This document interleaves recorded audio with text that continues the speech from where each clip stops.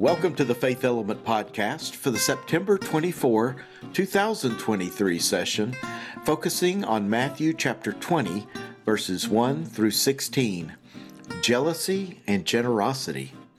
I'm David Cassidy. I'm Nikki Hardiman. I'm David Adams. And I'm Daniel Glaze. Surprises can be fun, they can be exciting, they can be scary. And part of what makes a surprise is how unexpected it is, right? If we know it's coming, it's not really a surprise. So, I wonder if you have ever experienced unexpected generosity, or expected if you have to, but generosity. I have.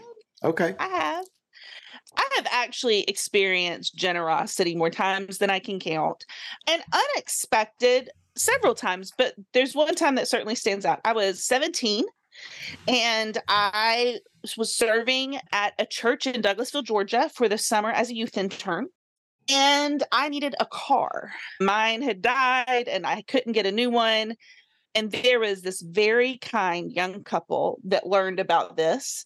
And they came to me and said, "We would like to sell you our car." They had a little red Neon and they wanted to sell it to me for $1. Wow. And I think like they were taking a young person and just trying to help her out because they liked the work that I was doing and they wanted to help me.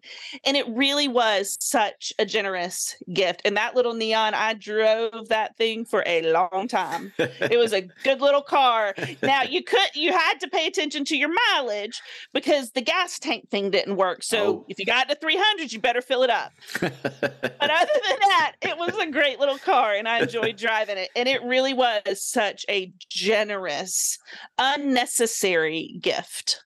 It was very kind of them. Very kind. Well, I had someone agree to marry me once, and that was pretty amazing. Aww. As generous as you could possibly get. But that wasn't my story. I just thought I'd bring that up. I think generosity. But you got a date in the first place. That was something. No, actually, my story is that there's one time when we went home for the family Christmas, because we do Christmas Eve. It's a big deal in our family. And this was a time when I was between jobs. And Rebecca was still really young, and we were in our house, and we were wondering, okay, how are we going to make it? Because we're short on funds and nature. We really don't know what's going to come on next. We're just trusting God to take care of that. But we're taking a break. We're going with our family. We're having our Christmas, and then we'll come back and start worrying after New Year's. And so we go and we have our Christmas and stuff, and we exchange things with our family, and it was nice. And we went home, and after that, and we were talking about, okay, now what's going to come next? Let's just get through this holiday. And I heard from my mother say, "Remember, your big brother gave you a wallet for Christmas because yours was so ratty and old. You might want to look in that before you start the week." And sure enough, there's $1,000 in there. Oh my God. No idea. No one said anything about all. They sent me all the way home before I even knew it was there. Oh, wow. But that was such a surprise and such a welcome one at that particular point. Sure. So I'm going to answer the question. It was unexpected that then became expected. My younger daughter, Ashley, has always been great at art. And one year I forget, it was somebody's birthday in the family, one of the three others of us, and Ashley made an elaborate homemade card with art across the front, handwritten note in that precious 7-year-old penmanship. And it was the best gift. And it then became expected because we were like, I need an Ashley card.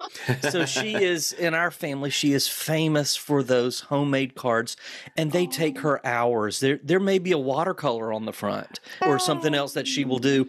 It will take her a good long while, and we always look forward to our homemade Ashley cards. So now it was unexpected, incredible gift, and now you expect it. That's right. It would not be birthday without it. How lovely. And you can frame them all up one day. Oh, man. Yeah. Yes. They are in my night table dresser. Yeah. That drawer. Yep. Got them all. When our daughter was preparing for her wedding, there's a lot to do to get ready for a wedding. And one of the things to do is to decide on a cake. And so we had done the drill where we go to different places and we you taste the cakes. That's a suffering thing you have to do. And you try them out, and then you look at the artistry of the decorator and the baker. And we had gone to this one that we really liked. And we did the tasting and she showed us her work, and Megan picked out what she wanted. And once we had it all outlined, and I was like, so do you have a sense of what this will cost? And she said, this one isn't going to cost anything. And we were shocked. And she said, every year I pick one bride and I give her cake for free. And she goes, I'm choosing you, Megan. And so we were completely shocked, and Megan was very taken. And it was a beautiful cake. But what a kind gift. And she said she randomly chooses every year a bride to gift the cake to, and she just knows who it is when she meets them. So I don't know what it was that triggered it, but we're very grateful. It was a lovely gift. Generosity is always appreciated, usually. And it's something that we all have a choice about giving. We've got an interesting text today that may bump up against this theme some more. Daniel, would you help get us started? Sure. The first thing I thought when I read Jesus' story in Matthew 20, preparing for this pod, this is unfair. So what's going on here? Here's the story. It seems that a vineyard owner discovered he had to have some extra help if he was going to get in all the grapes before they spoiled. Early one morning before the workday began, he made his way to the town square where people would gather. Day laborers, we might call them today. They didn't have regular work. They were dependent every morning on someone giving them employment for the day. So let's say, for the sake of clarity, that there were 25 day laborers gathered before dawn. The vineyard owner picked out 5 of these people, gave them the address of his vineyard, and said, go, put in a 12-hour day, and I will pay you a denarius, which was 1 day's wage. It also happened to be about what it took a family to put food on the table for the day. So these chosen 5 gladly went on their way. What they had gotten up in the morning hoping for had come to pass. 3 hours later, at 9 a.m., the vineyard owner came back to the town square, found 20 day laborers still waiting, and selected 5 more from the group. He said, I'll pay you what's appropriate at the end of the day. He came back at noon, then at 3 in the afternoon, and did the same thing. He even returned at 5 o'clock, Jesus says, 1 hour before quitting time. And there, to his amazement, he found 5 day laborers still standing there, hoping against hope that someone might hire them. The owner said, you 5, go to my vineyard also. I will pay you what is appropriate. What that means is that all 25 of these day laborers would go home with something. Nobody was going to have to go home and see his wife and children go to bed hungry. Even those who only worked an hour could buy a couple pieces of bread.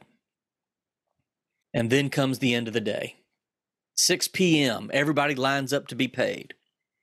And this is where the story takes a wild twist. Those who had only worked a single hour came to the desk first. And to their amazement, they are given a whole denarius, a full day's wage. When those hired at 3 p.m., 12 noon, and 9 a.m. came, they too were given a whole denarius. And then bringing up the rear came those favored 5, those who had been selected first, those who worked all day, and they too were paid a denarius. When the all-day workers saw what they had gotten in comparison to what everybody else had gotten, don't you know they were some kind of mad? Sorry, boss's orders, the payroll lady said.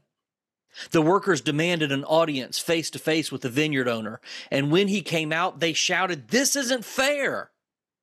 We've worked all day long, and some of these people only worked an hour. You have the nerve to pay us the same?" At this point, the vineyard owner makes 2 very interesting responses. First, he says, "Look, I have done nothing unjust. You and I agreed at 6 o'clock this morning that I would pay you a denarius, and that's what I have done. Good point. Second, he says, am I not free to do what I want with what's mine? Or are you jealous because I am generous? So I'll ask it rhetorically now, but I really would like to know once we start discussing this, do you like this story or not? I think most of us don't. Because many of us, certainly on this podcast, and certainly those who will be gathering in classes to discuss this, we see ourselves as consistent workers in the Lord's vineyard. And when we read the story, we find God's ways troubling or maybe even offensive. Because part of our anger is that those people that we think are undeserving, God makes equal with us. We've gone to church all our lives. We've tried to follow Christ since we can remember. And when it comes to us versus others, we get the same pay. It's not fair. Yes, this is an uncomfortable parable for hardworking religious folks to hear. It troubles our faith in what we perceive as God's justice. The story means God's grace can just fall wherever God chooses. It also means God's in charge and we're not. It means when somebody new joins the church, they have just as much a voice in what the church does as the folks who've been there 50 years. But at the end of the day, most of us, even if we don't love this story, I suspect that we are grateful we have a God who does not play by the rules. Because if I'm honest, I'm glad God doesn't give me what I deserve. I know what I deserve, and it's not pretty. I want what God wants to give me anyway. That's a little background on our text for today. Thank you, Daniel. That was an interesting thing that had all kinds of thoughts racing through my head. I'm trying to figure out how to answer the question you raised. Mm-hmm. And I like it. I'm liking the story. I mean, toward the very end, I was starting to think of a song that I like. And I know we can't repeat these kinds of things on the air, but there's a song by Ben Folds where it talks about how there's always someone cooler than you. And there's always somebody who's a little bit ahead of you, no matter what's going on in your life. And we have to learn to adjust to that. Because when it comes to grace and it comes to faith and religion, and whatever you want to put it, there is always going to be somebody who's a little bit cooler than we are. They've been in church longer. They're better speakers. They're somehow closer to God, or at least we sense that. They're more serious about things than we are. There's always going to be somebody like that out there. And this story says that even though that is the case, God's going to love us just as much and receive us just as warmly as those people who are always going to be better than us, no matter how good we think we are. And I don't want to fully let us off the hook, because we certainly need to lighten up. And if this is the way God chooses to dole out justice, then that's God's right. But I will say, we're conditioned to think we ought to, the payment from God, and I'm putting that in air quotes for our listeners, it should be in line with how much we work for God. We've been conditioned to believe that. Do y'all remember the old offering envelopes that had bring your Bible to church, 10%? Yep, Blake's formula. Yeah. Bring a friend. Did you bring a friend? Did you study your lesson? You got to check and try to get to 100%. And I could check all of those off several Sundays. Yeah, and it was like we should bring it to church. Like, that's our proof of a full day's work. So we should get the full payment. And it's the boss here in this story just rips that up and says, I don't care about that. I don't care if you have 10% or 100%. That's not how any of this works. I was going to say, you have to also like the essential turn of the story where people assume that for some reason they have a right to question the landowner. Mm-hmm. Like, who are they to go to the landowner and say, you should have done this to me. You should have done this for me. Or to stay over and make a complaint. Who are they to do that? And right. Jesus is, by telling the story this way, is conveying this sense of outrage to us in some way. Yeah, and which is so funny because as the landowner says, and I love the way he responds, he goes, wait a minute. We made an agreement that you would work all day and I would pay you this amount. And that's what I did. So even though the landowner lives up to his bargain, we can't stand that someone else might be given a little grace. Just can't stand it. I think that's real. And I have been thinking about your question. And so I think if I were in the story, if I put myself in the story and I were the people who, and I was like in the group that worked all day, yes, I'd be super jealous and mad that the people who worked a short amount of time got paid the same amount that I did. When I saw them get paid, I would have immediately thought, oh, I guess we're getting paid more. But if you ask Nikki, the minister, she loves this story because it is such a beautiful and useful example, both in the first century and in the 21st century, about how God's grace turns everything on its head. We understand economics as a people. We understand getting paid what you're worth. And so I think that it's such a clear example for us of how God doesn't do things the way that we do things. Sometimes it's a helpful exercise to go to the opposite and think about the opposite for a minute. So we were talking here about a generous God, which feels pretty comfortable, right? We hear the story and it makes us uncomfortable, but the idea of a generous God, that feels pretty good, right? But if you think of the opposite, it would be what? A stingy God? And thinking about what it would be like to have a stingy God, a God who either because of real or created limits only allows so much grace, only allows so much love, only allows so much. And I don't think any of us want that. But then when we're shown what a generous God looks like, we also have trouble. And so I guess I wonder, do we carry around many days without even reflecting on it, the notion of a stingy God, because we're used to stingy bosses or a stingy world? Do we assume God is the same way? And maybe this story is, as Nikki says, flipping it on its head to say, that's not how this works. That's not how God is. And I think we could also try to put ourselves at the other end of the laborers. So, yes, I think most of us think of ourselves, as Daniel said, as the ones who worked all day.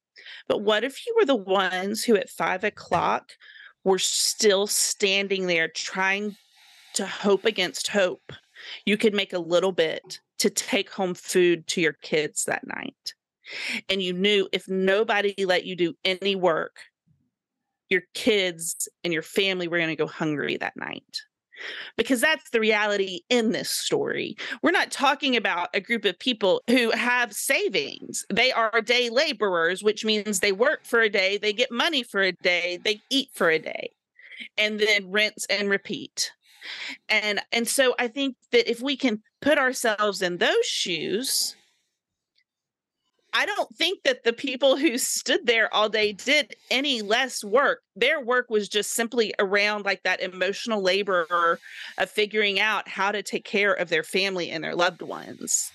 And the gift that this man gave was to say, okay, I'm going to make it possible for you, your family to eat tonight. That's okay. So here's where my mind is going, and spoiler alert, River Road Church, this is the way I think I'm going to preach this. Nikki, you're asking us to what if we were the 1 hour? Because we're conditioned, I think, particularly church folks, to see ourselves as those all-day workers. I don't think it's a what if. I think we are those 1 hour workers. I think all this time we identify with the all-day workers, and I think there is something to that, but more times than not, I've gotten to work late and I've left early. There have been times when in working in God's vineyard, I didn't even show up at all. There have been times that I did not deserve to be paid anything, but God gave me a full day's wage. And I think we all can, and that's why we started this with the wonderful question that we did. we think we're those 12-hour workers, but we're not, I don't think. And we didn't realize it because we got a full day's wage too. And it was by grace that we received that, not because we earned it.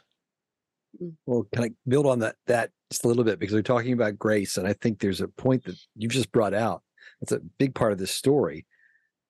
The people who worked all day, well, they got what they were promised. Yeah, everybody got what they were promised. If anything, the person who is losing in this story, the person who may have made a sacrifice and is ripped off, was the landowner. Sure. Mm-hmm. Grace works this way. God shortchanges God's self on our behalf to make sure that we have something. And when we're grasping and looking at other people's grace, we totally miss that point. And I don't think we can afford to. I'm curious. We certainly understand the reaction of those 12-day workers. They don't like the way the boss man operates here.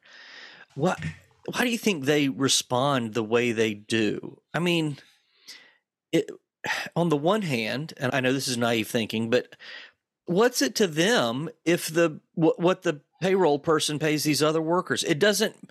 You're not getting any less. You're not being shortchanged, and it doesn't. Them being paid what you did doesn't make yours any less.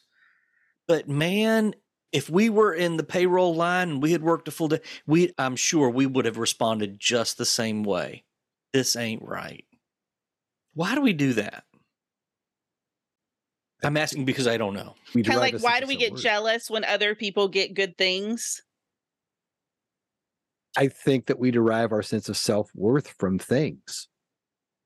And to some degree, when we see other people have good things, we compare ourselves to them.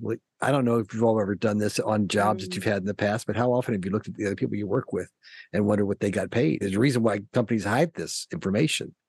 Sure. You want to know, are we really perceived as being as worthwhile as these other people? And if all of a sudden everybody's getting paid the same, then the answer to that question might be, maybe they don't look at us as worthwhile because they made us work all day for this. The other people didn't have to. Maybe our product isn't as valuable. And I think our own personal insecurity is going to lead us to think and talk that way. But this is something again, I brought this up before. This has always gone on. We've always had this comparing me to you and what our product is.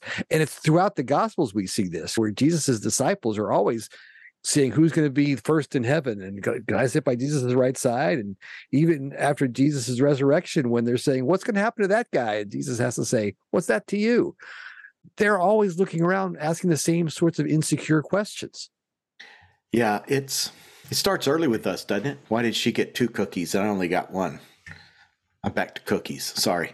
But it seems so built into human nature to consider ourselves first. And if we are able to consider others first, and what does he say? So the last will be first and the first will be last. It's a different focus rather than focus on what's me or how do I get mine. It's a thinking of the other. The first will be last and the last will be first. It is a difficult equation. Were you going to say something, Nikki? Well, I'm just sitting here thinking, so it feels like what's happening is this in the story. It's like Jesus is giving like a holy, that's none of your business. Don't worry about what I'm doing with these people over here. Yeah. And I think I don't know which one of you said it, which David said it, but as human beings, we cannot help but compare ourselves to the person sitting next to us.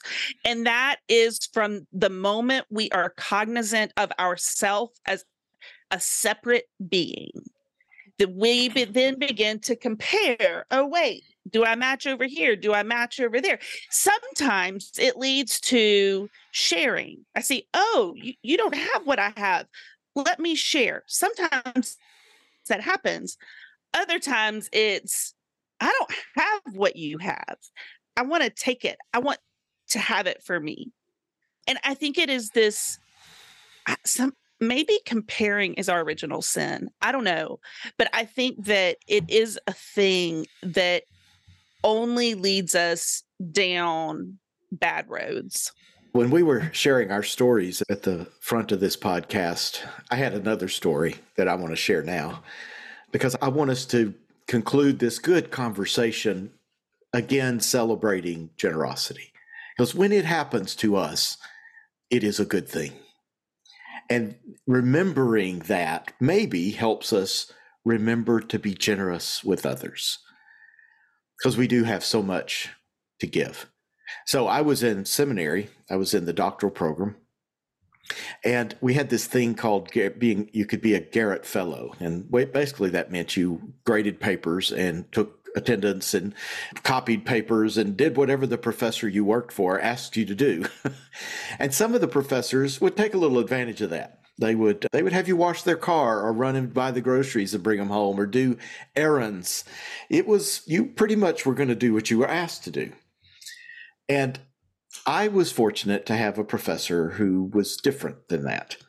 And I realized it after our first son was born, our only son was born. And we had let some chores go because it was a super busy time. And our grass in the yard had gotten high and really needed mowing.